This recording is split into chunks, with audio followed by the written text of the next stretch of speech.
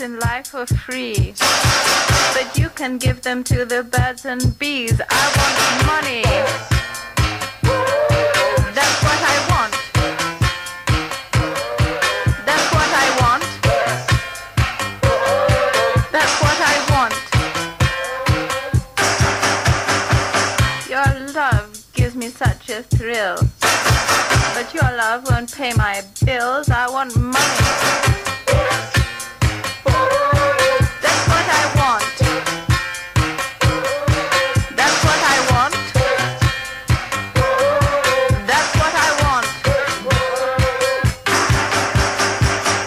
Welcome to Back Issues, where we're mixing things up a little bit here. I'm Justin, and I'm with my wonderful co-host via Skype, Tyrell Cannon. How are you, Mr. Tyrell? Yo! I am here. I'm good. It's feeling good, man. It's been a good day. So we're gonna make it a better day by recording a great episode here. Wow, that is a lofty expectation, and I don't feel like I can condone it. Honestly, if everything just works out and we record something, I'll be happy.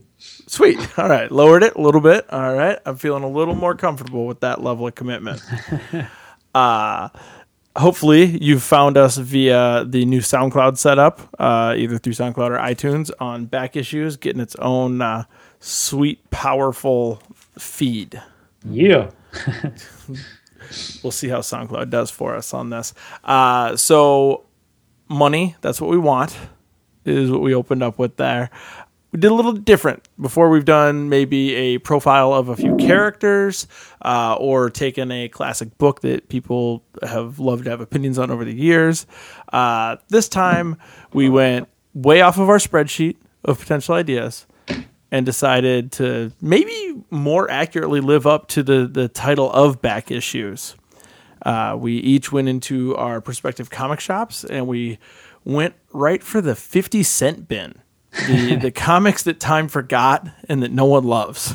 Or the ones that had print runs too high. Yes. The ones that have just been ignored for, in the case of most of these, at least 2 decades. I don't know if I have a book more recent than 20 years.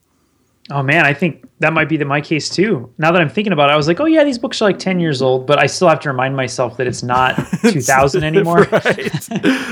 Yeah, I mean, this book's from 93, so he was only like, oh, it's fucking ancient. And so we kind of, right before the show started, we had sent each other emails of just like what books we had. I think you had a little bit of a preview because I talked about it in this issue. But before we get into our little show and tell with the books, I do want the people to know that at TyrellCannon.com they can pre-order Victus #4. Yes, thank you. I appreciate that. Yeah, the new issue of Victus is ready for pre-order. It should be shipping out early June. But if you pre-order the book anytime in the next few weeks, you'll also get a black and white print of the cover image sent with your order, which will be cool. And if you're coming to Cake Chicago, the Chicago Alternative Comics Expo, you can pick up your order there and I'll refund your shipping to you. So definitely check that out. Also, I have to mention, I have a pinup in the collected version of Space Mullet, which just came out from Daniel Warren Johnson. You guys should pick that up at your local comic book store as well. Damn right they should. And if they've been listed in this issue, we had a huge conversation with Mr. Daniel Warren Johnson himself a couple weeks ago. Yeah, and they should definitely listen to that too, because that's 2 of my favorite people talking about comics. What could be better? Aw, who else is... Wait. Well, you and Daniel. Oh, wait. Oh, that's 2. I think my math's right on that. I was like, Brad wasn't on that episode. I'm not sure what happened here. All right, so now into the thick of it. So... Well, the first thing I wanted to ask you was, when you went to your shop and looked through the 50-cent bin, A, what's your shop's name? We should promote our shops a little bit. And then B, were you the only person looking through the bin? Was there other people back there? So I go to Mellow Blue Planet. It's in Rock Island, Illinois. And it's a little different because he doesn't have a lot of back... Like, he has a ton of back issues, but he doesn't have, like, much of a 50-cent bin. he essentially has one spinner rack that is where he keeps his super cheap books. And so it's right by the front entrance. Everybody does a great job of just walking past it and ignoring it every time. I think that I probably was the first person to rotate it in since 93 when some of these books were put on there. Dust flew off of it. They are absolutely neglected, which is a shame because he gives it pretty prime real estate. He gives that a bin of super damaged kids books that he gives away for free that just sits on the ground, and then any of the independent books are like front and center when you walk in the store.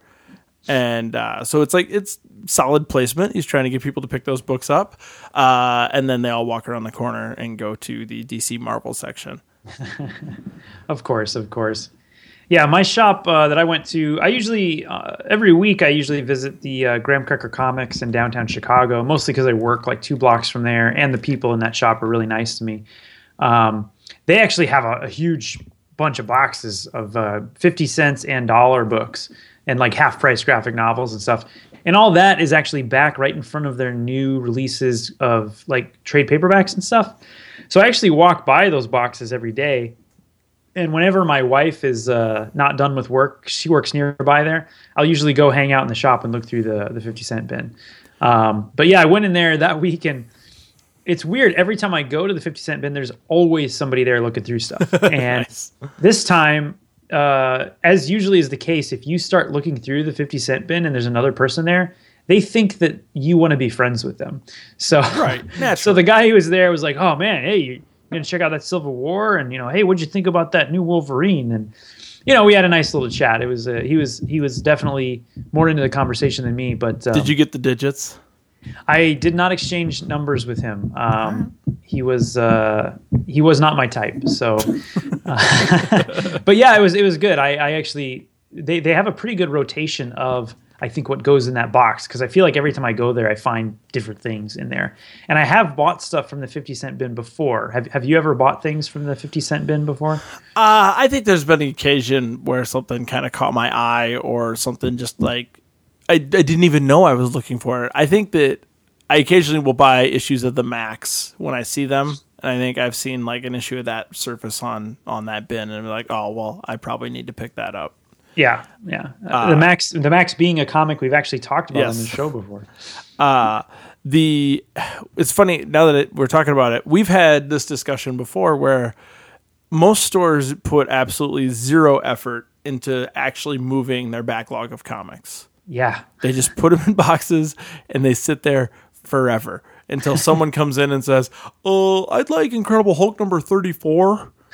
And it's like, oh, okay, yeah, the one I don't have because it's the beginning of the major arc that everyone else wants. Sweet, congrats on digging through my books that no one wants. Well, and it's really weird because and I'll talk about this a little bit when we get to a couple of my books. There might be a book on the shelf that's a big seller, and they might have something in the 50-cent bin or in their back issues by that same artist or that same writer or the same team. Like, why not bring that up front and center with the new book? And so people are like, hey, I like this guy. I like this art. I like this comic. Why don't I pick this up too? It seems to me like every time they relaunch X-Men or do a Wolverine event, that's a great time to move some of your backstock.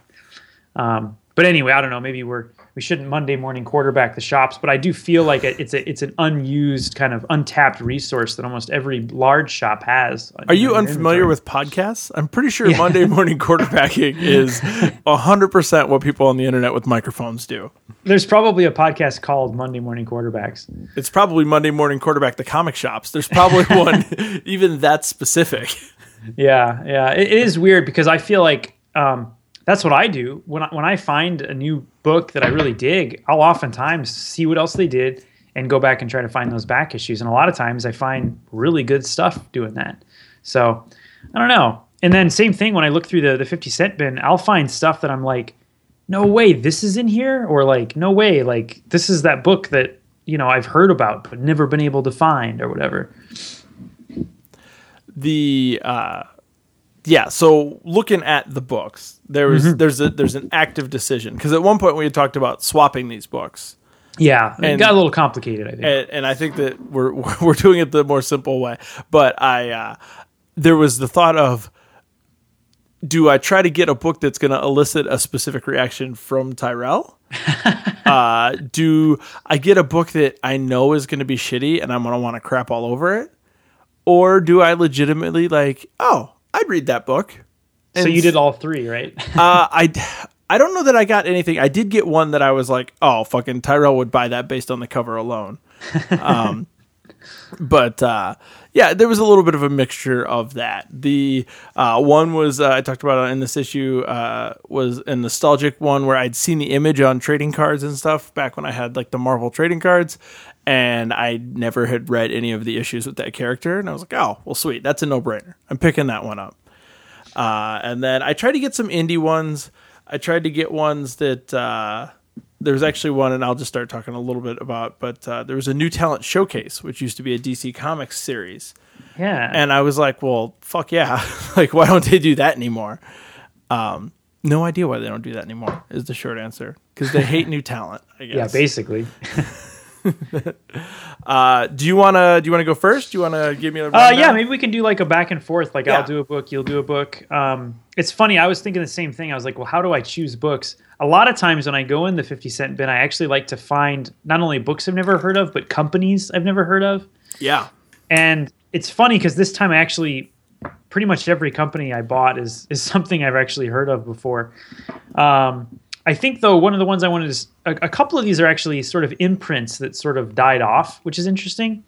So the first one maybe I'll talk about is this book called Psychonauts, kind of like astronauts, but psycho. Does it mean that they're psycho? Not. Well, it's interesting. So this is an imprint called Epic Comics, which was Marvel did this for a little while, and they kind of released material from overseas, and they did some kind of more adult-themed stuff. They're the ones who released Akira in color in the States. And Psychonauts is... Well, I saw the cover, and it's got like a cool tank on it and all these soldiers, like future soldiers. And like, who doesn't want to read a book called Psychonauts, you know? It's a pretty slam dunk title. Yeah, it's a really great title. And so I open it up, and it has this, the first page is like the Psychonauts story. And, it's one of these, in the year 2199, the statesmen and politicians of the space cities, so all these space cities have, left Earth. And they have sent 6 telepaths back to Earth to see if Earth is habitable again, because I guess Earth was all messed up. And they all have these crazy names, and they go back and they're going around the planet trying to find out what's going on Earth to see if we can come back and live here. And they're coming across all this crazy stuff. Now, I don't know if the book is episodic, like each one has a different people they encounter. This is issue number 3 that I picked up. And it seems like a bunch of stuff has happened beforehand, because the Psychonauts are kind of talking about, oh yeah, we went there and that was messed up, and then we went there and that was messed up. And anyway, it's if you look at the images I sent you, the cover has kind of a tank on it, and the inside is the page that has this robot choking out a dude, and it says like, all flesh must die. I saw you changed your profile picture on something to that, and I was like, that's a 50-cent comic. Oh yeah. But there's these robots going around killing everybody. Here's the thing about this comic. The artwork is pretty great. It's by a Japanese artist named Motofumi Kobayashi. I don't know if you're being racist or not. Yeah, right. And it's written by Alan Grant, who's he's been around. He's written a bunch of stuff. He's a paleontologist. Yeah, right. And Tony Luke. It's really cool. The style is kind of it looks like there's a lot of photo reference and kind of hatchy lines. All the Psychonauts kind of have a defining characteristic. One of them wears like a headband. He kind of looks like Billy Jack or something. One of the things that struck me is this comic has, at one point they get in this truck to drive across the country, and it's straight up, the guy just like drew the truck, like freeze framed the Road Warrior and drew the truck from the end. They're like the big truck that they're hauling around all the battle people in. It's literally that truck. Like, it has the same tanker on the back. It has the 2 like stations where they had people stationed in the movie. It's a pretty crazy book. It's hard to know how to describe it, because the Psychonauts are going to Earth, to figure out what's going on with it. But there's robots going around killing people, and then they find this kind of infection / alien life form that is melded with a crazy doctor, and that's trying to take over the Earth too, and it's communicating to them through a telekinetic person named the Shadow Man. I honestly don't know what the hell was going on in this book. It's kind of a great 50-cent book in the sense that the artwork is pretty awesome. It's even though there is a lot of photo reference in it, it's a really neat look. It's kind of a cool sci-fi world with a bunch of like cool laser guns and stuff. But the story is kind of incomprehensible. And at first, I thought it was like a Japanese book or something that had a bad translation. And then I saw that it was written by American writers and just drawn by a Japanese guy. And I guess it was one of the first times they did a collaboration like that, where they had, artists from overseas, from out of the United States working with United States, writers. So I don't know. I think it was kind of crazy, kind of weird. It's got a lot of crazy violence and stuff in it, and aliens and weird, stuff happening. It was all right. Do you think the incomprehensible nature was because you picked up in issue 3, or do you think that it's just that's the way it's written? Well, it's weird because the inside cover gives me a story up to this point synopsis. Okay. And even with that, I was like, I don't know what's going on here. Do you have any desire to actually seek out the rest of the story? I'm going to be very proud to have one issue of Psychonauts in my collection. All right. I'm not. It was worth 50 cents. Okay. And I think it's got. I mean, it was worth 50 cents for the cover illustration alone. And I don't know if I'm going to read it again, but I'll probably look at it every now and again when I just want cool sci-fi ideas. So yeah, that was my first book. What was the first thing you want to talk about? Well, I'm kind of torn. I feel like I could choose best to worst, worst to best. I'm gonna start off with. I'll go one that was also an incomprehensible story. Atari Force, Torn Between Two Worlds, issue 18. I saw that there.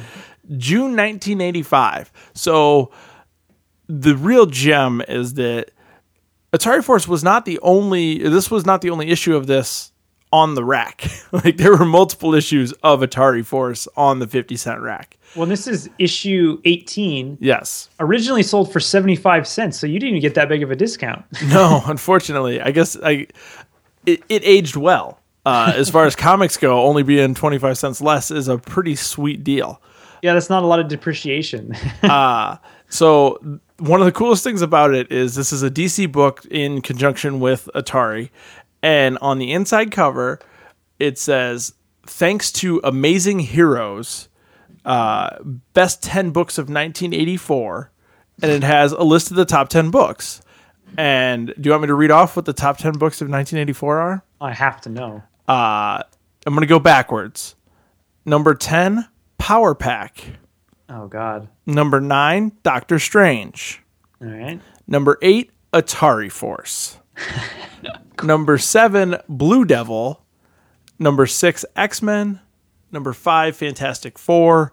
Number 4, Teen Titans. Number 3, American Flag. Number 2, John Sable. And your number 1 book of 1984, Swamp Thing.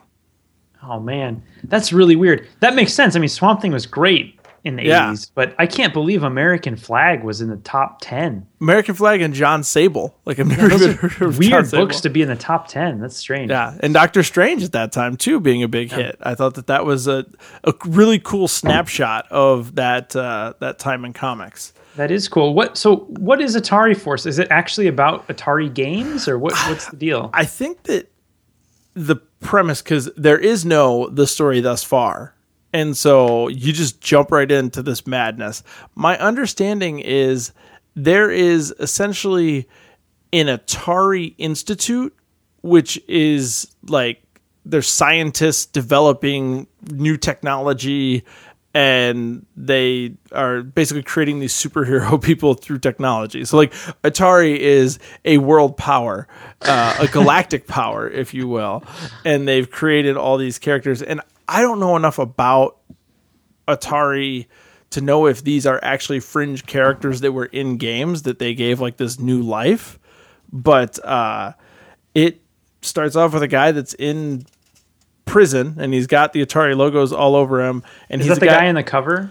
Yes. Because the cover has this guy with like an Atari logo on his like jumpsuit, and he's got this crazy long hair and a bandana, and Yes. he's wearing like pads on his arms. Yes, all of the above. And his ability is to phase, and he has this heroic breakout of this prison, but he's not able to concentrate properly, so he's phasing into other dimensions, and he can't find his way back home. And it's like the worst version of Sliders. It's just a very, very strange book. The art clearly screams 80s. One of the interesting things I noticed, and it's probably a time thing, when it's like a wide shot showing multiple characters, rather than color them like, oh, this guy's cape's this color and his shoes are this color, they just give each character a hue. And so there's yellow, red, green, blue, orange. And like on the wide shots, that's just the character's color. And throughout the book, you just gather that, oh, that undistinguishable orange blur is so-and-so. And so I was like, what an interesting time-saving technique. Like, Yeah, there's assigned colors to each person in this shot. yeah. And, just be consistent throughout the book. And then you don't have to break out tiny colors for the printing. Well, and I noticed that it's written by Mike Barron. And Mike Barron, I might have mentioned in the past, he wrote a lot of Punisher stuff, actually. And he's a decent writer. I hear he's kind of a crazy guy. But you said the writing was kind of all over the place? It doesn't make a lot of sense. And again, it's the 18th issue, so I have all sorts of no idea what happened up until this point. But yeah, I haven't really fully gathered. There's a point in which they are trying to slip into the time stream in order to escape, and nobody can see properly to avoid the radiation that's in this other dimension. And so one of the guys has this vision thing that they essentially planted a fake eye in his head because one of his eyes wasn't working. Oh, man. And they're like, oh, well, maybe he can see with this eye. And he just like is totally breaking down, and his eyes like, I can see, and it's too intense, and I can barely keep my eyes open, and the gamma rays are sweeping the stern, and it's just like, what the fuck is happening in this book? And then he like passes out at the council, and these little technology goblins come in, and like, I'm not even being sarcastic. Like, they're little goblins that no one can communicate with that are really good with technology. And they wire a thing into his eyeball, and he wakes up and he goes, we're going home, and drives him into safety. So I'm confused though. Is there no ties to actual Atari properties? Like, there's not like a Pitfall like moment or anything like that? I don't see any Pitfall. Again, I don't know if these characters are like fringe characters from some form of Atari, but for all of my Atari knowledge, which is not vast, they are not actual game characters. Who's the guy in the cover with the epic mustache and the beret? He's the guy that's keeping him in prison. His name's Hunter. His name's Hunter. Of course his name is Hunter. Atari Force, I would say. Worth 50 cents? I'm going to say no. Okay. Which is a low bar. Like, worth 50 cents or not. No. Well, and that's funny because it was apparently the seventh best book in 1984 or 85. So, and the funny thing is, reading some of these older books, the first few I read, I was kind of like, man, these books hold up pretty well for as old as they are. And then it goes downhill.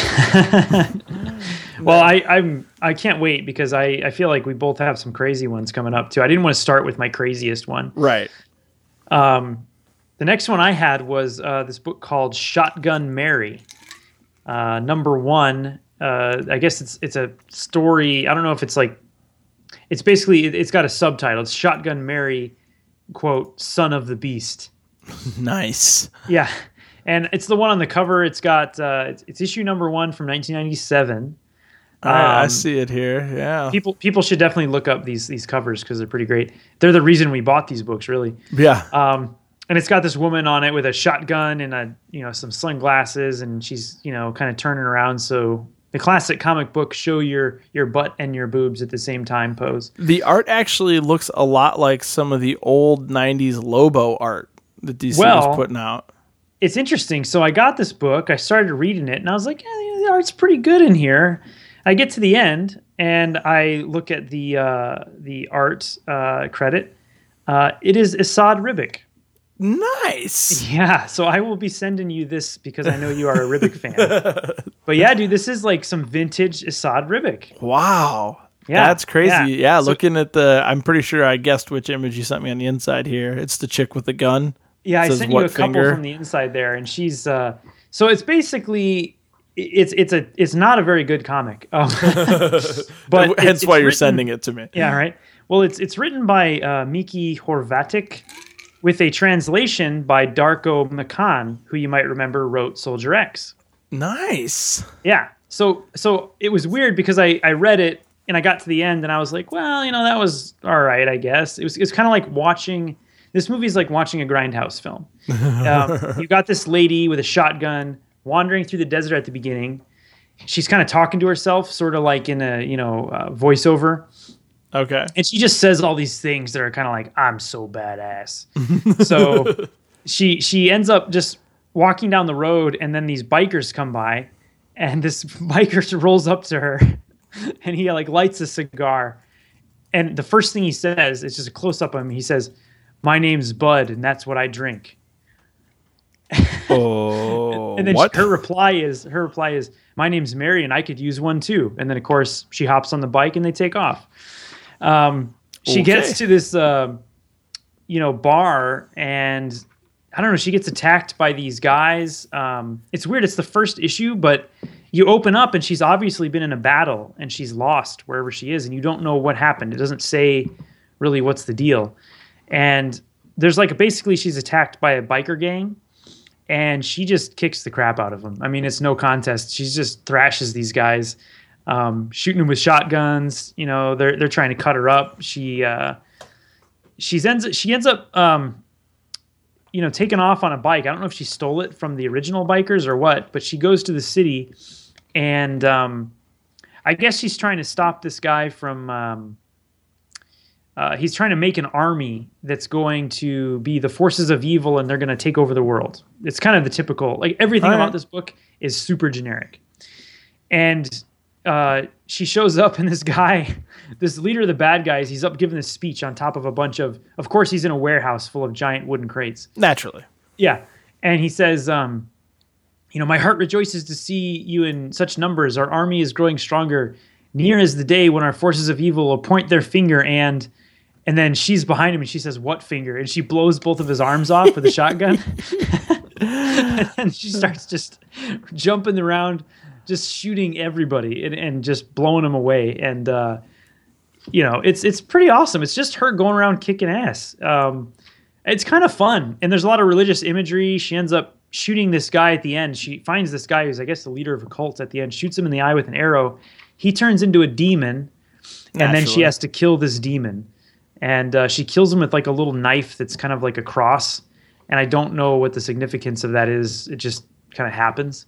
And then I had a book with a knife as a cross as well. Yeah. Wow. Maybe that was a theme back in the day. Was your book from 1997? Let me take a look here. When was this monstrosity, this wonderful book made? This book feels like 1997. 93. This is a Oh, okay. 93 is the one I had. This book feels like barbed wire. Nice. Something like that. But it has sort of the trimmings of an 80s post-apocalyptic or road movie. I would say worth 50 cents for the Asad Ribic artwork. He's gotten a lot better over the years, but there's some cool stuff in here. There's this one full-page spread of her doing a wheelie on a motorcycle with a shotgun. Pretty cool. I don't know what's going on with the story. It doesn't really matter. She's just killing people. That's all that really matters. It's basically, God, you talk about it being a grindhouse film. I think of one of the old cheesy shit movies I remember we used to rent. Nail Gun Massacre. Oh, nice. Was an old one we used to rent, and that's totally it's not the same stylistically, but it is just some crazy broad just killing everyone for revenge. Yeah, it's interesting. I think it was a weird time. I remember actually at this time I was already buying comics, and Antarctic Press, I believe for a short time, was putting out a couple books I did buy, which was Creed, I think, a comic called Creed jumped around to like 8 different publishers. I think they might have been with Antarctic for one time. And then another book I read called Snowman, which was also super violent. It was just like this guy who turned into ice and just ripped people to pieces. But I don't think Antarctic is around anymore. If they are, I don't know if they are. What do you got next, man? I'll tackle the new talent showcase. So I don't know that any of these. I'm going to read off the names of the vignettes essentially that are in this and the creators. Yeah, because I want to know what this new talent ended up doing. So yes, tell me. So we have The Feral Man by Steve Riggenberg and Chris Carlson. Okay, don't know him. Echo by Rich Margopoulos and Steve Lytle. I'm not sure. Don't know them. Dragon Knights by Peter Sayana and Lou Scarborough Jr. And The Misadventures of Nico Time by Stephen DeStefano. So doesn't ring any bells. So this was issue number 6 of the New Talent Showcase.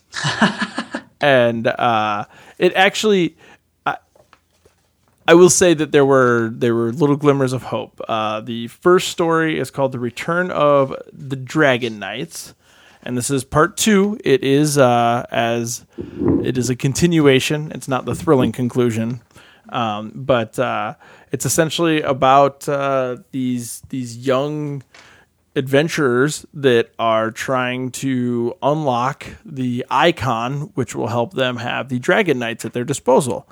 And they enlist the help of a baby dragon whose parents had just been slain by some of the evil in the realm. And so it's a straight fantasy. It's pretty cool. There's some reincarnation. There's a whole vignette about a dude that just goes around slitting throats. And so it has, shapeshifters, mystical enchantments, all in. Well, that sounds cool. All in a handful of pages. I was like, I would read that damn book. And naturally, at the end, they managed to defeat the guards of the icon, so that they've proved their worth. They unleash the Dragon Knights, and they're like, "We need help." And the Dragon Knight's like, "Yeah, I'm going to destroy Earth." Oh no! Like, oh well, that did not turn out well. That was not how we planned. The next one, I sent you some of these internal images. The image of the woman crying. Yeah. This is called Echo, and it is definitely wanting to be a superhero book, but also be really heavy on the romance. I kind of when I saw that image, it reminded me of the old romance comics. Yeah, and I was like, oh, this could be cool. And I was like, this is a little bit of speculative relationships action totally. going here. And so it definitely, like I said, it's trying to be more romance than superhero book, and I thought that's a cool angle. I dig the art because, like you said, it is very much those old romance novel art, like romance comic art.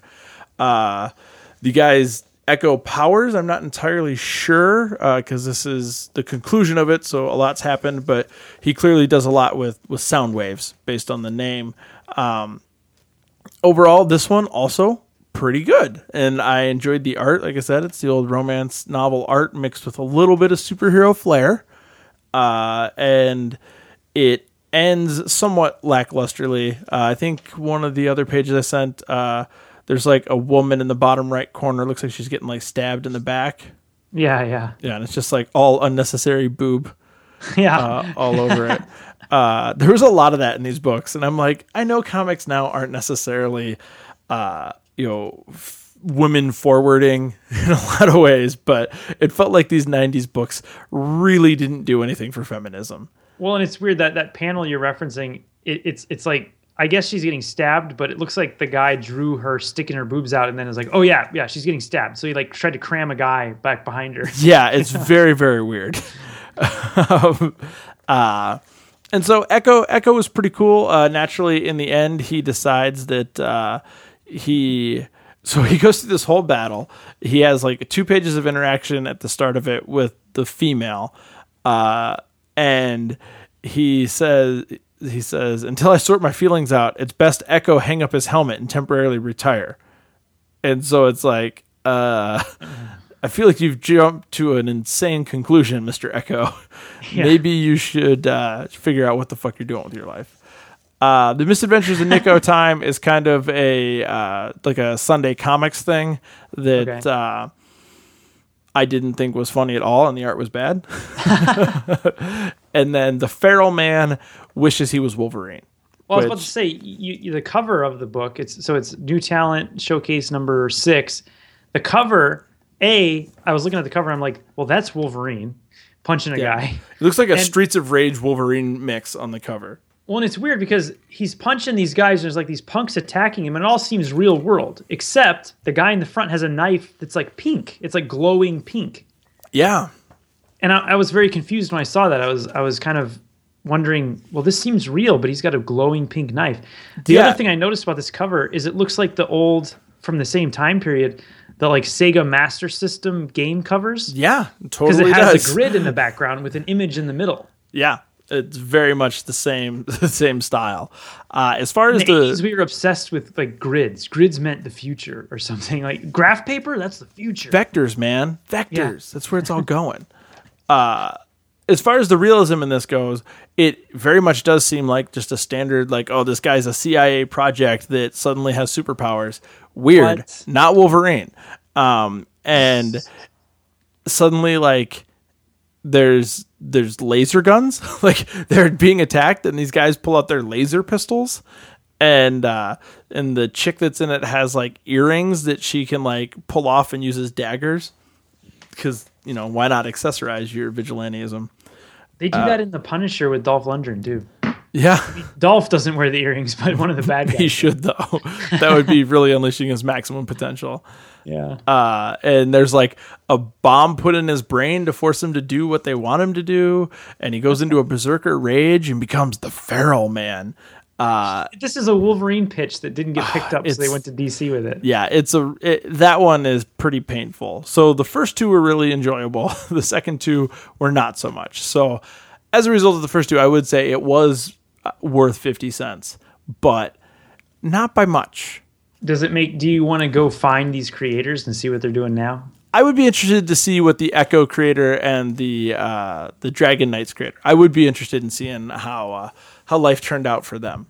Man, how cool is that old DC logo though? So much better than that new one. Yeah, a lot better. Yeah. like what the fuck are you doing? Well, the next one I got, I actually, when I saw it, so sometimes I'll look through the quarter bin, and since the 90s were like this weird time when they printed way too many of everything, and there was like a collector market.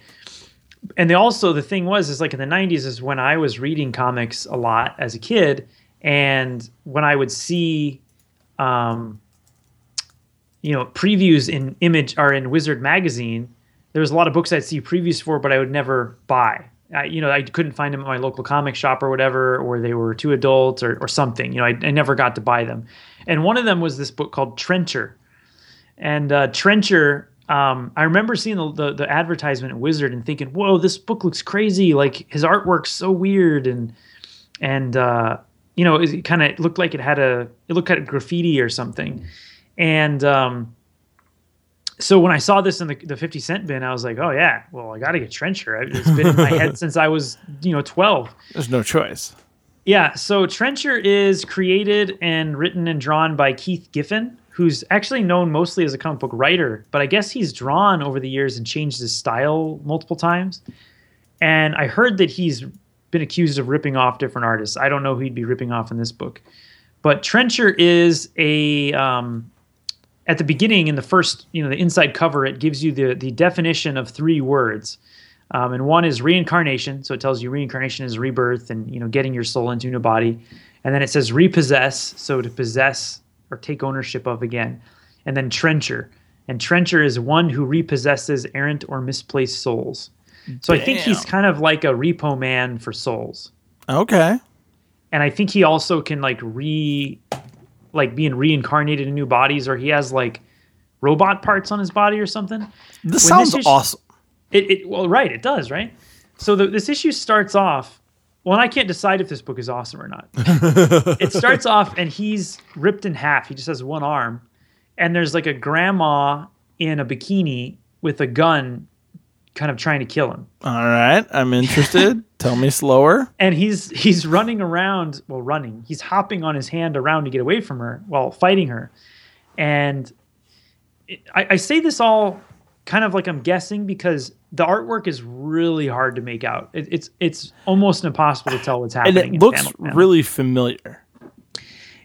I've seen other artists do similar things as this, but the way he chooses to color it and the lines all have the same weight, it's really difficult. Now, there's moments where it's really cool. Like you see Trencher and he's got like all these buckles and, guns and he's smoking a cigarette and he just looks really neat. But as soon as he has to move or have action happen, it kind of falls apart. Like I know explosions happen. I know he gets shot at. And I know at some point he ends up like blowing this lady up. So she dies. And then he goes back to, I guess, his base and gets a whole new body. And that part has a little bit of comic book humor there. He gets his new body and he comes out of, I guess, the shower or the rejuvenator or whatever, and he's naked. And the guy, Keith Giffen, puts a little box over his junk area and says, "Sorry, girls." Oh, yeah, because those girls are reading comic books. Oh, yeah. Well, and I'm sure they want to see Trencher's penis, right? Well, I mean... So anyway, it goes from there that he goes on another mission to get a guy, and the guy he tries to get is just vomits on people. Okay. So this guy is projectile vomiting, and it's not even like a stream. He does these it's kind of like chunks, like big chunks of vomit. And there's this one part where he's shooting them like a machine gun, and it goes like glock, glock, glock, glock, glock. And there's like these chunks of vomit going after Trencher, trying to get him. Sounds awesome again. Yeah, and again, I don't know what the end game is here, but Trencher ends up shooting this guy in half, and then some other guy shows up to fight him. And then all of a sudden, Supreme shows up. Supreme from the old Image Comics shows up. Jesus. And that's how the issue ends. Supreme, I guess, is going to go fight Trencher. That's fucking wild. It's really wild, man. And this is issue 2. Okay, so issue 1 must have had a hell of a setup. Yeah, I guess so. It's really strange. I would say it was worth 50 cents because this was something like, it's one of those things, you have those memories that are kind of like a dream because you haven't been able to substantiate them in real life. Right. And that's what this was. I remembered Trencher vaguely, but it was one of those books that I was probably like, what the heck was Trencher? Was that a thing really, or did I dream that? So now I know it's real. I don't know if I would say it's a thing I want to read more of because it kind of hurt my eyes to look at it. I would like to see books done in a style like this again, but maybe by an artist that understands line weight a little bit better or something. But I like the density of it and the color and everything. And then, of course, in the back, I got to see a bunch of advertisements for my favorite, Image Comics books. There's a Shadowhawk one. There's a Shaman. I remember Shaman's Tears by Mike Grell. I do not. Freak Force, Gen X, which Gen X was what Gen 13 was originally called. And then Marvel sued them, and they had to change it to Gen 13. So this is a vintage Gen X, advertisement. And then Brigade, of course, has it in here, too. So that was Trencher. Worth 50 cents, but not because it was an enjoyable book necessarily, more because it satisfied this sort of mythical quest I had to find Trencher comics. Your childhood is now resolved. Yeah. Up next, so many to choose from. So many. God. Let's go with, let's go a little more positive. Let's stop the bleeding a little bit. Let's go with Sludge from Malibu Comics. Good old Malibu, man. I bought this one because, one, the cover's a giant sludge monster with what looks like a mutated alligator in the foreground. And it also says on the corner, jump on now. So I know it's a jumping on point. And so this Jump on now at issue 4. The perfect place to jump on. Yes. This is by Chris Sprouse and Carl Kessel. I know Chris Sprouse. He is a fantastic illustrator. And I enjoyed the art thoroughly. I sent you at least one image of I sent you 2 images from this one. One is of the sweet, fancy 90s woman, like empowered woman pantsuit, or not pantsuit, but the wardrobe. Skirt or something, yeah. Yeah. Empowered woman in the doorway being a badass, followed 2 panels later by her bent over at the desk being a sex symbol. Exactly. So it was a beautiful dichotomy. And then there was another image I sent you of the sludge monster hanging out in the sewer. And the premise of this book is that these kids are exploring in the sewers because, that's what kids do in New York. And they get talking about, like, the things that could be in the sewers. And one kid's like, yeah, there's albino gators down here because people flush them when they get too big. And then they stumble across this giant monster.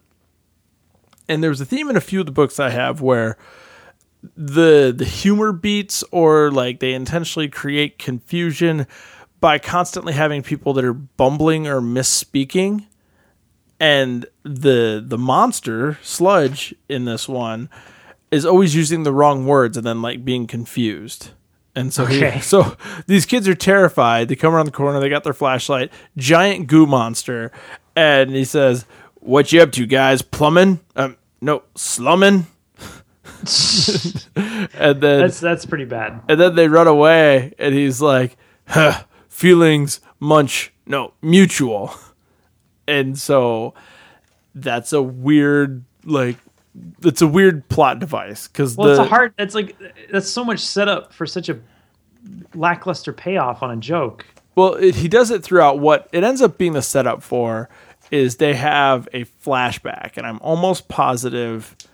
I can't tell if it's the reporter lady or not because I'm not in on the story, but there's a flashback of this guy in bed with a woman, like being like, "Oh, your mind's not on me, whatever. I need your undivided attention in order to drain you." And he's like, "Well, you have it now," because she takes off her robe. Jeez. And you sure as hell got it now. And so it's a setup, I think, that's the same guy that he ends up becoming. Gotcha. And that's your through point on knowing his origin was the reason I gather they did it. It's really annoying.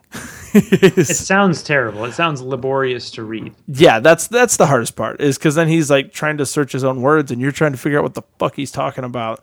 But it is made up for by the art being really enjoyable, really good. Of the books I got, it has definitely the most detailed color work and shading. There's a lot of flat colors in the books that I picked up. So it definitely did a lot more toning on the colors. The reporter obviously decides that the best thing to do is to go down in the sewers and see if these kids are telling the truth or not. And she encounters a giant sewer alligator that can speak, that he's over 40 centuries old. Nice. And he is naturally just sitting in water surrounded by corpses. Oh, man. And the amazing thing is he attacks these people and they show these giant bite marks. All these bones are intact. Like, they're just skinned from the bone. Doesn't that always bothers me when they're like, they show like a dragon's lair full of perfectly preserved skeletons. It's like, they should be mashed. Yeah, they should be smashed to pieces. He chewed them up. Yeah. And so she thinks the end is near, and out of nowhere, Sludge comes through and has a giant monster sewer battle. And in the 2-page spread of him breaking through the wall to attack this thing, there's like all these skeletons scattering and one head that is not decomposed at all. And I just look at it and I'm like, that's clearly like a friend or an editor or like the artist who's drawing the writer. Like, there's no reason for that to be the only unscathed head. Yeah. And so there's a pretty sweet battle between the two of them. And it's I would actually seek out more Sludge. Sludge sounds like it might be a character you would dig. I mean, I know you're a Swamp Thing fan and you like some of those, Hulk and some of those guys that are, maybe the misunderstood, powerful, dudes that are kind of loners. Yeah. That's a sad reality. That's what okay. I'm drawn toward. And then there's also a 2-page backup of Mantra and how he is and who he is and how she came to be, which doesn't make any sense. Well, do you remember Mantra? Mantra was a superhero that I think it was a woman that turned into a man superhero or vice versa. I can't remember. Yeah, well, it looks like travels through time. Okay. Because she's like futuristic in one spot and she's like soccer mom modern day, and then he's like samurai and night stuff. And the reality is there's just a lot of cleavage. And so I would check out Mantra. Well, Malibu was a weird company. I mean, they were the publishers of Image for the very beginning of Image's life. Okay. And they had some weird books. They were the ones who did the original Men in Black comics. They had a book called Ultraman. They did Dinosaurs for Hire, I think. I remember that one. Yeah, they had a bunch of weird comics. I wonder what happened to them. I guess they just went out of business. I don't know. Yeah, and Sludge was good. If Sludge was coming out and I was reviewing it modern day, I would be like, yeah, check that book out. The next one I got is, let's see. Yeah, no, I'll go ahead and jump into this one. I wasn't sure if I should, what I should save for last. I have 3 more. I have Blood Syndicate, which is a book by DC Comics. I have Blood Syndicate number 2, which is from May of, what is this, like 90-something? 94? 93. 93 is the year, man. Yeah, so this is DC for a short time had an imprint called Milestone, which was all African-American or minority creators and characters, which was really cool. A cool idea, at least. And I think Milestone was supposed to come back recently. I don't know if they actually did, but I remember seeing a news story sometime last year about them coming back. But this is Blood Syndicate, and I don't know if it's this series or just this issue has the title of Power to Burn.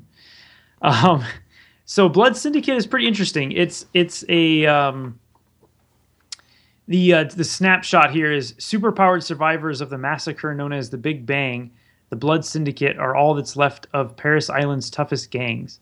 Holed up in an abandoned factory, they battle to protect their territory, the Dead Zone, from enormous forces that may rip them apart. You're going to love the names of these guys. So it says their names are unknown, but then it says so it says their names are unknown, but and it tells you their superhero names, Holocaust, Tech-9, DMZ, Brickhouse, Morph, Flashback, Fade, Wise Sun, and Third Rail. What? So they all have these names that are either indicative of aspects of, for lack of maybe a better term, like black culture, right? I mean, they have references to funk music in there. They have references to firearms, references to hairstyles, and references to this, trains, the third rail. It's pretty interesting choices on the words. I guess if you look at any superhero names from any period, they're pretty stupid, but these ones struck me as incredibly silly. That being said, I kind of wanted to like this book because it definitely presents sort of a different sort of superhero world than you're used to seeing from DC. It feels a lot more gritty. Basically, it starts off and Holocaust and Tech-9 are fighting each other. And Tech-9 is a guy who... He's a rapper, damn it. Well, there is a rapper called Tech-9. I know. Yeah, he's on that worst rap album covers, which is pretty funny because on the cover he's holding an AK-47, not a Tech-9. But Tech-9 is a guy who can... he has guns and he just never runs out of bullets. Nice. So he can just shoot forever. That's pretty awesome. That's a superpower. And Holocaust just lights on fire and like burns stuff. Oh, I thought his power was going to be a lot more literal. That was going to be awkward. He can bring about the apocalypse. So, no, basically they're fighting, and then I guess their gang rule, which is explained by another one of the members, I can't remember which one. Fade explains it, is that they have to fight each other, and whoever wins becomes the leader of the gang. And I don't know why that is. So they basically have a fight for the whole issue. At the same time, there is a reporter who's kind of doing a story on the Blood Syndicate, and she is sort of asking lots of questions. That's sort of how you find out about these guys. Elsewhere, as they have a balloon that says elsewhere, there is literally a grandma who has an army of guys in robot suits. Nice. What's with all the grandmas in your books? It's really weird. I don't understand. But she's an evil grandma, and she's talking to the robot suit guys like they're her sons, and she wants them to go find a I don't know. She just says, find that special something we've been looking for, and she sends them off. And it's pretty funny. They have a little humor. She's like, you guys go right out and bring home, that thing to mama. Dead or alive, make me proud. And then she says, if you're running late, make sure you call me. You know how I worry. But when she says that, she has like an evil grin and she's like lit in shadows.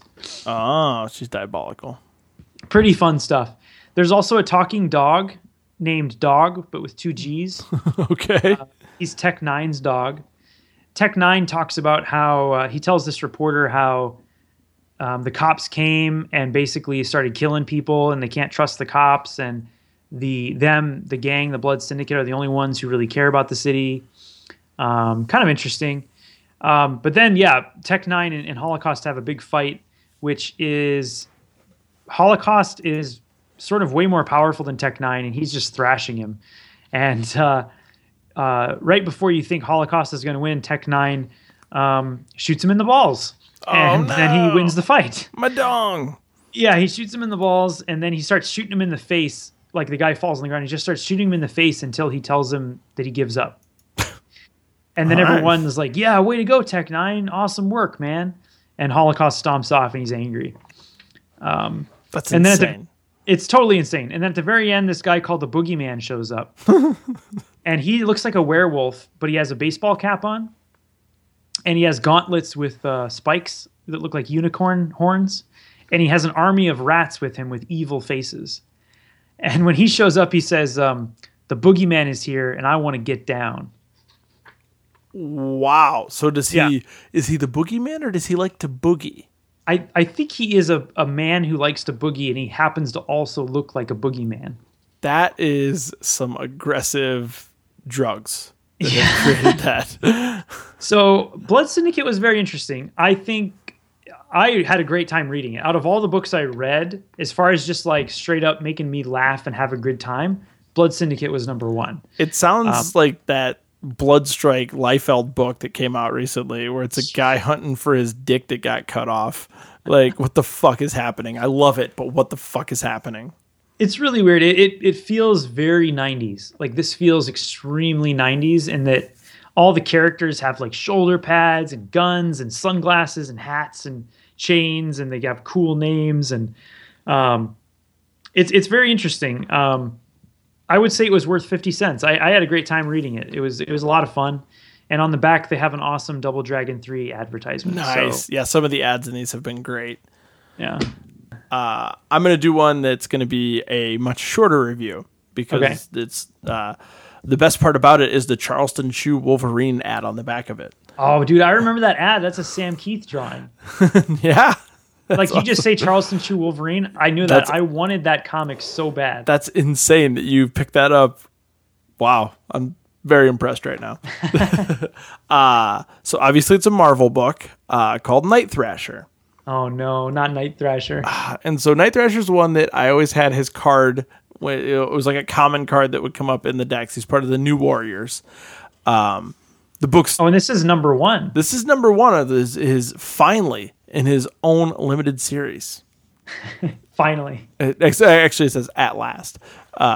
But starts off good. Rage of the Cage, WWF, Steel Mania, Game Boy, Nintendo advertisement. So it promptly puts it in 1992. And it's terrible.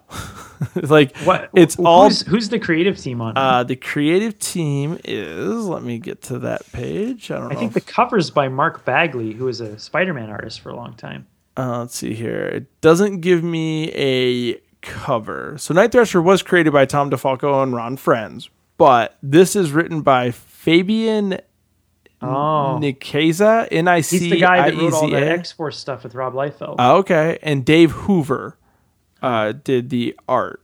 And Brad Venkata did the color. As far as the Bagley did do the cover, I see his signature on there. So, what's the problem with this comic? it's my main complaint with it is that very little happens and none of it makes sense. And it's a number one that makes you rely on all these other books. Like, I'd never read any New Warriors. When you give a character a spinoff, you're probably hoping for some new readers to be interested in this character. And it references all sorts of events that I have no idea what happened. There is a woman in a superhero costume that she has walkers with knives on the bottom. Oh, yeah. I think her name's Silhouette or something like that. That sounds right. And I didn't know enough about the New Warriors world to make this not seem terrible. And it's about like corporate takeover. The coolest part about it was a character called the Bangle. Okay, what's the Bangles deal? The Bangle, he doesn't speak hardly any English, so it's another book that has somebody with the language barrier, and he's hunting for vengeance. He's somebody killed his family, and he asks people, "D Jungle Braid." And oh no, they wrote it with an accent. Li Pan D Jungle Braid. Yeah, and he's trying to say, "Did the jungle breathe?" Apparently. Oh man. And that's about all he says, and I don't know what it means entirely. I think it's just referring to the people that have died, his family that was killed. The character design is really cool in the Bengal. Like, it sounds like it would be terrible, but I like him. He's got size. He seems pretty badass. Well, you're a sucker for size, so. I mean, not entirely. I think Raphael's a nuisance more often than not. No, that temper doesn't do anybody any good. Who are you kidding? But yeah, so another just like unnecessarily sexualized moment. I sent the picture of it, of the woman with the crutches just in like a half bent over, just like showing her ass off shot. I know, and it's even like, though she really? cannot stand herself, she still finds a way to make a sexy pose. Yeah, it's like, come on, man. Night Thrasher, I think his design's kind of cool, but overall, pretty terrible book. Yeah, I mean, I remember the New Warriors. I remember having some New Warriors comics when they came out. Just, I don't think I was a book I like read, but I think I traded at some point with somebody to get a New Warriors comic. I think it was because Mark Bagley drew it and I liked his art. Yeah, I did find it interesting though, and this is something you don't see a lot now either. To have a superhero who has a physical disability, that's kind of cool. I don't know if they ever told good stories with that character, but she doesn't seem to do anything in this book. So it's one thing to have a blind hero or maybe a wheelchaired woman who does incredible tech work that helps you out, but this woman just looks fancy and uses her crutches to accentuate her ass. Well, and Night Thrasher just looks angry all the time, I think. So yeah, that kind of comes with the territory. When you call yourself Night Thrasher, it is assumed that you're going to be in a bad mood. Yeah. Yeah, well, yeah, exactly. Or that you just don't sleep well. Yes. Night Thrasher and his partner, Sleep Study. Yeah. So you would say not worth the 50 cents. Not worth 50 cents. But it was something that I had I dug that Bagley piece of art that they put on the cards. And so it only in the sense that it kind of quenched the foolish love of that art from my childhood. Yeah, and I think I'm seeing this theme develop now at the end here. I have a couple more. The next one I have is Grendel Warchild. Okay. Which I think most people are familiar with Grendel. And that was the thing. Like I felt weird. I was like, should I buy this? It's a pretty popular. I've never read Grendel. Well, that's the thing. I've only read one series of Grendel that doesn't even involve the main writer or anybody. Maybe that should be on a future back issues. Maybe we should Grendel it up. The other Grendel's really good, and we should probably read more Grendel, yeah. Well, and then reading this one, I'm intrigued. Anyway, Grendel's created by Matt Wagner, and I also found this interesting. This is written by Matt Wagner, penciled by Patrick McKeown, but then inked by Matt Wagner. Wow. So it's kind of cool that he wrote it and inked it. That's something I've always wanted to do. The artwork's really cool in this. It's really dark and but also has a lot of good action in it. Grendel himself, the design of Grendel's pretty awesome. He looks like Venom with a lightsaber. Sold. Yeah, right. I think there's different Grendels. I think that the series Grendel has different Grendels. I could be wrong. Okay, it's like a mantle. Yeah, so in this issue, this is Grendel number 9 of 10 of Grendel Warchild. Not for children, according to the cover. Was it approved by the Comics Code? I don't know if this was after I don't see the stamp on it. This painted cover by Matt Wagner is awesome. It's like Grendel holding up his lightsaber in front of a giant, looks like a brain, in the water. It's really cool. This was worth 50 cents for the cover alone.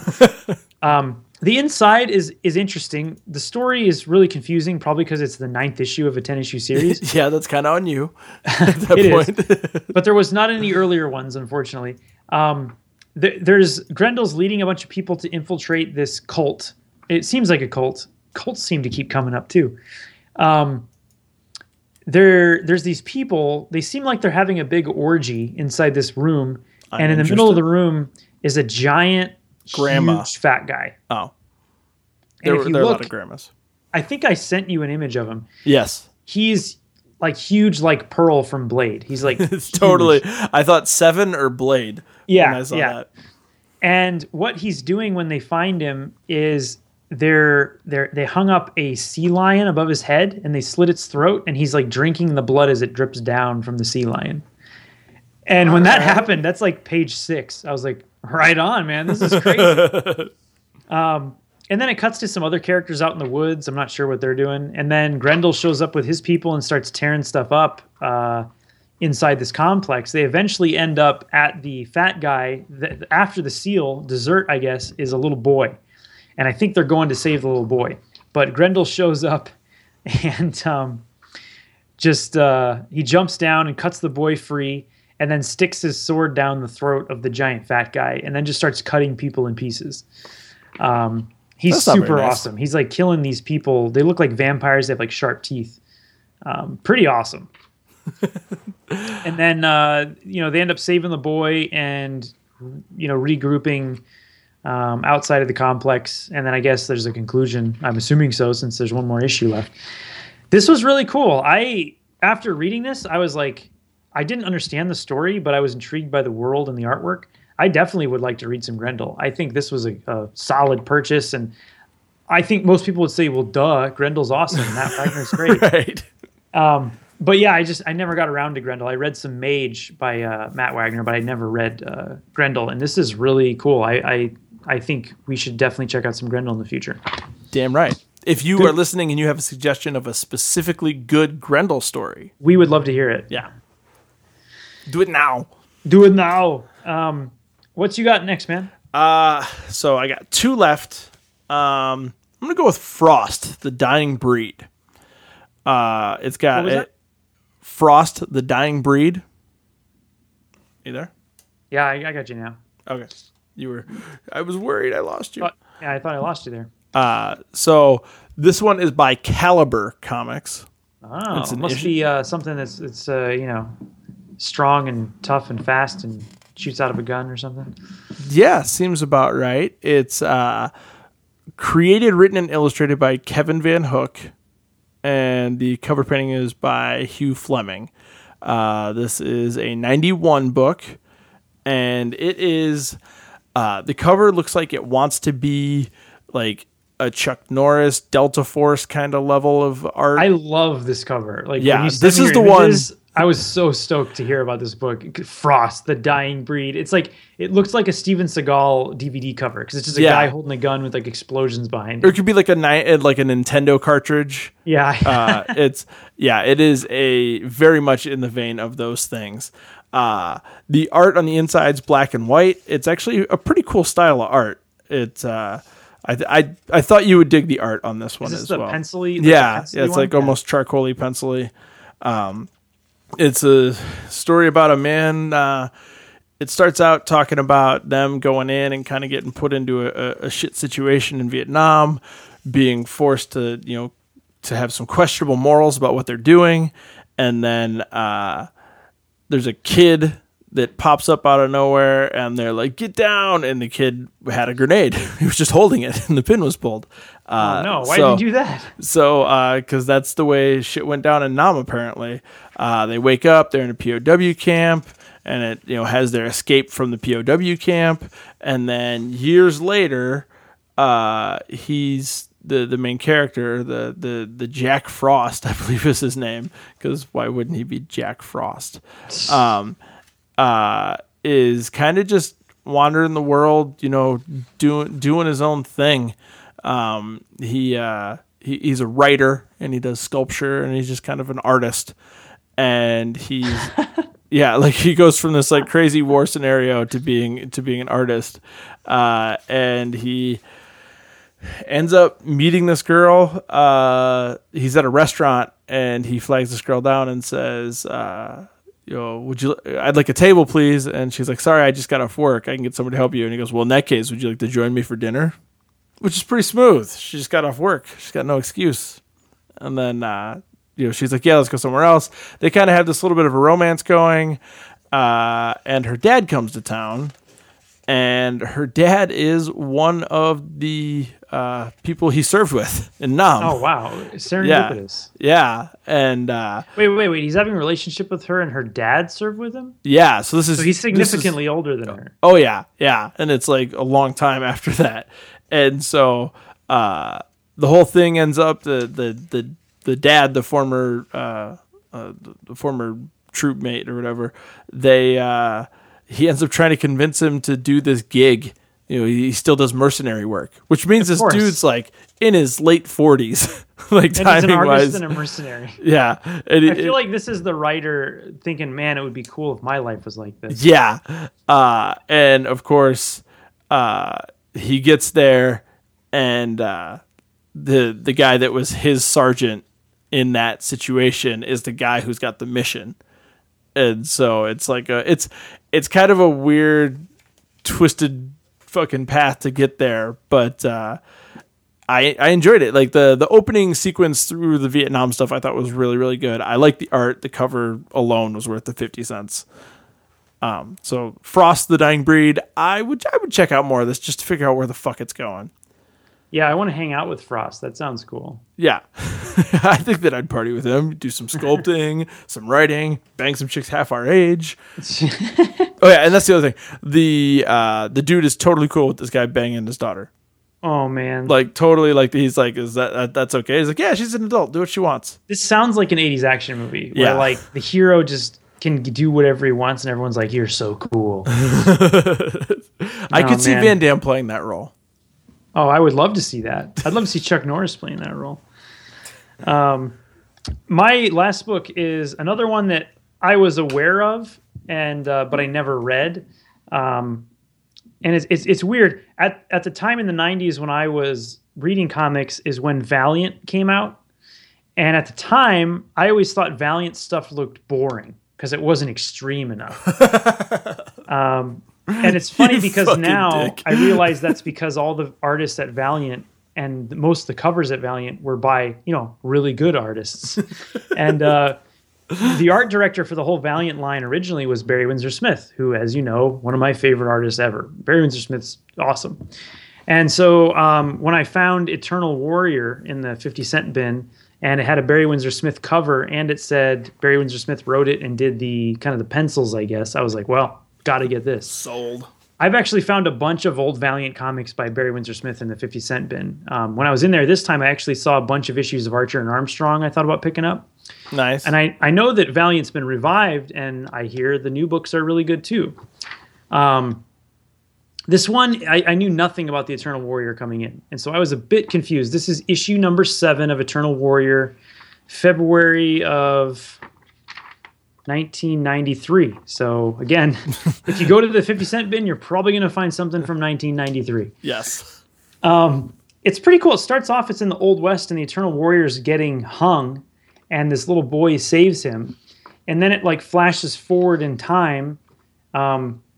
the little boy throws a hatchet and cuts him down, which is a cool little 2-panel sequence. I sent that to you. And then the little boy just picks up a double-barrel shotgun and shoots like 4 guys with the one shotgun blast, and it just like blows them all 4 away. Well, yeah. I want that shotgun. That's how that works.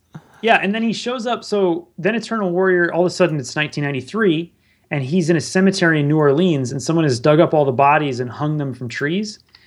And then with all of his bones broken and weaved into a gate is a clown. And the clown is wakes up and is like, bingo.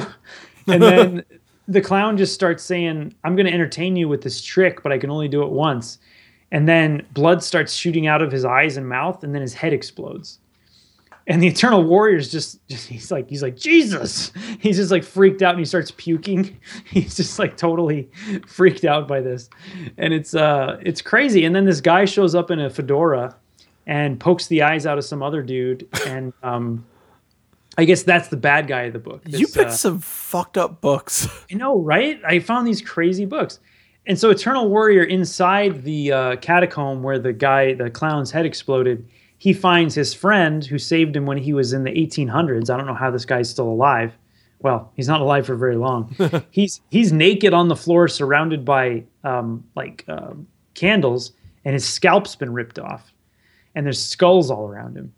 And so I guess the bad guy did this to lure Eternal Warrior to the cemetery. That I guess is the only blade that can kill this bad guy, but the bad guy also wants it. So of course, right. It's unfortunate that he brought that there. He wants his death thing.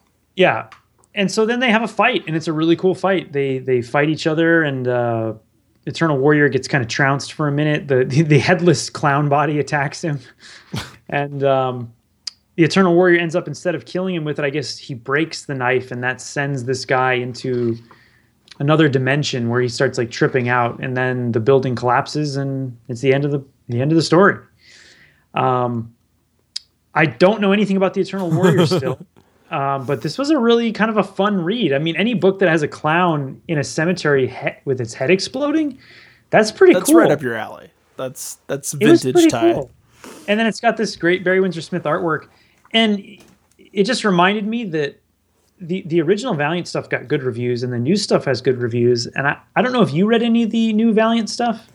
I read a little bit of Shadowland or Shadowman, and it was good. It just didn't keep me interested enough to keep buying it. It was okay. I know Marriott's into a lot of it right now. I almost actually, one of my 50-cent books, there was a Valiant. It was the Rye. Oh yeah, Rai the Samurai or whatever. That was on one of the racks, and I was like, do I get a Valiant book or do I get this other book? Well, I'm glad that one of us got a Valiant book. Yeah, I should have gotten a Valiant book. Is what it comes down to. Company.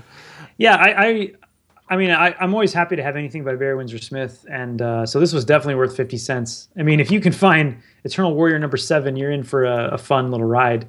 Yeah. Also in the middle, the center spread of the book is an advertisement for 3 video games that were all coming out. Okay. One is the Terminator 2 video game. Nice. The next one is the Alien 3 video game. And then the other one is the Predator 2 video game. That's a hell of a... that I want all of those. That's just like all the cool things from when I was a kid on one page. They're all perfectly put together. Yeah. Anyway, that was my last book, and I think that it was totally worth 50 cents. What's your clincher here, your ender? My last book is Purge from Lightning Comics, issue 1. And you should clarify the spelling on this, because I saw this cover and I was like, what? I almost was like, is it Purg or Purge? It's P-E-R-G is how it's spelled, because you can't just fucking spell things right. It has a glow-in-the-dark cover. Because it's cool, so don't forget that. Also 93. On the cover, it's like him standing there in black and white. I'm assuming so he glows. Yeah. And then a woman with chains, not wearing very many clothes, with a chain wrapped around her, and she's sort of like grabbing near his crotch. She seems to be enjoying her evening. She does, even though she doesn't have wrists. She seems to be having a good time. She does not seem to have wrists. You're right about that. This is by Joseph Ziskowski and Carl Kerschel. It's one of those ones that it's a small company, and in the credits section of it, they have like 10 different names, like multiple inkers, letter, colorist, art director, editor, proofreaders. Are some on trouble there. getting this one out the Marketing, yeah, just like that's a little much, guys. Maybe you should scale it back. And then there's a couple of paragraphs before you read it that I was like, all right, let's see what Lightning Comics wants me to think. And it says, on behalf of Lightning Comics and the Purge team, thank you for purchasing this copy of Purge #1. Lightning Comics was born out of the desire to give you, the comics enthusiast, the very best entertainment, as well as highly sought-after modern collectibles. Lightning Comics will never produce more than 250,000 copies of any book, creating a high demand for all our titles. We pledge not to reprint any book until after 2 years from the date of the first printing. Lightning Comics intends to set new standards of excellence in the comic book industry. With your support, Lightning Comics will quickly take the comic industry by storm. Yeah, they didn't last long. 250,000 copies. Lightning did also, the comic I mentioned earlier, Creed, was also published by Lightning for a short amount of time. Yeah. And then it went to Avatar, it looks like, and Image. So Creed's Everywhere. been around. He gets around. And also, if you're looking into Lightning comics, they did a lot of just drawing boobs on covers. They seem like they are an early 90s version of what the fuck? Now I can't think of it when I'm trying to shit all over them. What's the current company that does all the like the Little Red Riding Hood and the Jungle Book and is it? It's not. It's the people who do like Lady Death and stuff, right? Yeah, there's Tarot and all those books. Yeah. So Purge starts out some junkies sitting around. It's got like a weird narration where it's trying to convey a conversation about people talking about this myth of this Purge guy. But they don't really give you a separation of who's saying what. And so it just looks like a paragraph with a bunch of quotation marks. It doesn't make any sense. So the proofreaders should be fucking fired. But the main point is these junkies are, getting their high on. They're tying off. And the lights go out after a noise. And they're all freaked out. It's like, what happened to the lights? And then Purge appears and says, I happened to the lights. See how badass is? That's so intimidating. Yes. I happen to the lights. And he's got these spiky shoulder pads and chains wrapped all around him and a giant cape. And it seems like if you glow in the dark, you wouldn't want the lights to be off. Like I think it's just the cover that glows in the dark. It's not to your advantage. I think it's just the cover that glows in the dark. Oh, okay. And so Purge goes one by one to these junkies and stabs them in the forehead with his knife. Wow. And the knife leaves a cross on their forehead. And so the story goes that Purge was tempted by the devil and forever ago and became this demon and was defeated and was brought back by God to redeem himself. And so the junkies are all still alive and they wake up and they don't have the urge to do drugs anymore. So he cures junkies? He cures people of their evil. With the cross knife? Yes. And so there's like a South American tribe at one point that they like wander off. These two tribes people wander off into the woods to fuck. And Purge is there waiting. No. He shows up and they're evil for doing that? Yeah, that's what it appears to be. Like he's in the woods and it's like behind you, and she turns around and then it cuts away. Like that's all they give you. They just give you a couple of pages. But yeah, and you say these are people who are native to Africa. I think I sent you a picture of it. It just says South America. South America, not Africa. Oh, South America. Sorry. Yeah, South America. But like they have. Well, they're definitely okay. They just look like white people. They're just beautiful people. Yeah, they're nothing about them says tribes people except for the huts behind them as they run off into the woods to bang. The hut's on a perfectly straight road in a perfect line. That's pretty nice. Yes, very high end. And what's the color there? It's like bleeding behind them. Yeah. That for some reason that was a sweet style that they wanted to go for. Yeah, the page clearly is bleeding behind the panels. That's the only page that does that in the entire book. So he stabs them, and do you find out what happens to them? No, you just see her say gasp, and you don't get any more on that. But this is only issue 1. They're planting seeds, buddy. Well, they didn't do anything wrong. They were going off into the woods to fornicate. But we don't even know if they're married. Well, they do give some dialogue to say that they're, it's a forbidden love of some sort. Oh, okay. I mean, not that I'm just saying, like, it seems like the book would follow from what you've told me that would be his like why they shouldn't be doing it. So. Right. And then, it's, what's the line there? Their evil has been cleansed. Now it is time for me to move on to bigger game. And it's a whole sequence with a bookie, stealing the daughter of a guy that owes him a debt, and he's going to whore her out. And the Purge shows up and saves her, and he cleanses the mobster bookie guy and cleanses the father that had the gambling debt, and she's all pissed off at him at Purge, and she walks up to him. And he thinks to himself in his inner monologue, and he says, "She has no evil to cleanse. She's so pure, so innocent. She sees only the violence, but doesn't understand that I fight this war as much for her as for myself." And she walks up and she says, "I hate you." And he kisses her on the forehead and says, "I hate you back." And then vanishes. Oh, this looks awesome. So the first few pages are terrible. And there's also a girl. The narration with the girls talking is all these basically these like college age kids talking about the legend, and the one girl believing that it's real and on a quest to prove that she's right, and everybody else telling her she's an idiot. Oh, okay. Because I was wondering what that was. I was reading one of the panels you sent me where it's like, but they've crammed everyone's words into the same like box. It doesn't give them colors, give them something. Don't do that. Reading it, it's just like a run-on sentence of, there was this guy, all right. His name was Alexander Purge. Allie, nice you're name, silly. Snicker, giggle, giggles. Chad, sorry, all. And then it says he was a cop in the 1800s, but something changed him, turned him against the city, turned him black inside. How is he against the city if he's curing junkies? Well, he was defeated. That's what you missed. Is he was defeated as a demon, and apparently he's been brought back to do good. Okay. So Purge is one of those books where there's a lot of shit in the first issue that it just is terrible. They're trying too hard, but the premise I'm kind of intrigued by. Like that's a really weird premise. I mean, I'm game to see what they do with that. Yeah, so like I would pick up Purge number 2 just to see where they're going with it. But you're gonna see if it's on the rack, the old 50-cent rack. Maybe I'll take another spin and see if it's if there's more Purge there. There's only 8 issues of Purge.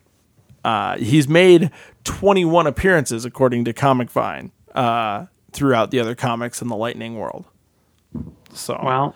That's Purge. I'd say it's worth it just because I kind of dig the premise of the guy stabbing people in the forehead to cleanse them of their evil. It's almost kind of awesome. It's almost like a Fool Killer level. Fool Killer was pretty badass though. So, well, and this guy's shoulder pads, they make everyone else's shoulder pads look like he makes the Legion of Doom look like a bunch of bitches. I mean, his shoulder pads are huge with the hugest spikes I've ever seen on them. Like, Lobo can't even touch that. No. He out-weirds Lobo's attire. Oh, man. Well, that was pretty cool, dude. I would encourage anyone to dive in their 50-cent bin. Honestly, I got more entertainment for $1.50 than when I had to buy like that new issue of Cable when we did Cable. Like, it's just, there's some good stuff out there. And really, I mean, if you're just looking for something to read, you might find something really cool in the 50-cent bin. I oftentimes will dive in. It's not like a rare thing for me. And maybe that's why I was a little more, picky with this one, because I feel like I've gambled before. You've been burned. But sometimes it's a good gamble. Honestly, I like things that are so bad they're good. So when I find a book like Purge or Frost, like you're talking about, that sounds cool to me. Yeah. I dug this little experiment. I don't normally go in, and if we do it again, I might go to one of the other shops in the area, because there's a couple of shops that are like the dank, like back issues just everywhere, unorganized. Like there's some real stereotypical comic shops in the area here that probably have some fucking gems in the 50-cent bin. Well, and next time you're in town, man, there is one of the other graham cracker locations has a whole basement filled with long boxes, and it's really cool. You got to come down there with me sometime and find some gems like this. Yeah. But yeah, I like this. I think this was a fun exercise in back issues. I think we'll do this again. Definitely. And then, of course, as usual, we'd love to hear any suggestions for another series to do. We are going to try to be more regular, so send them our way. I am at TCannon Comics. And I'm at In This Issue Pod. And like I said, we're going to be more regular. It's going to happen. We're going to be like a sweet bowel movement. I know, we're drinking our prune juice. That sounds good. All right. Thanks for listening, everybody.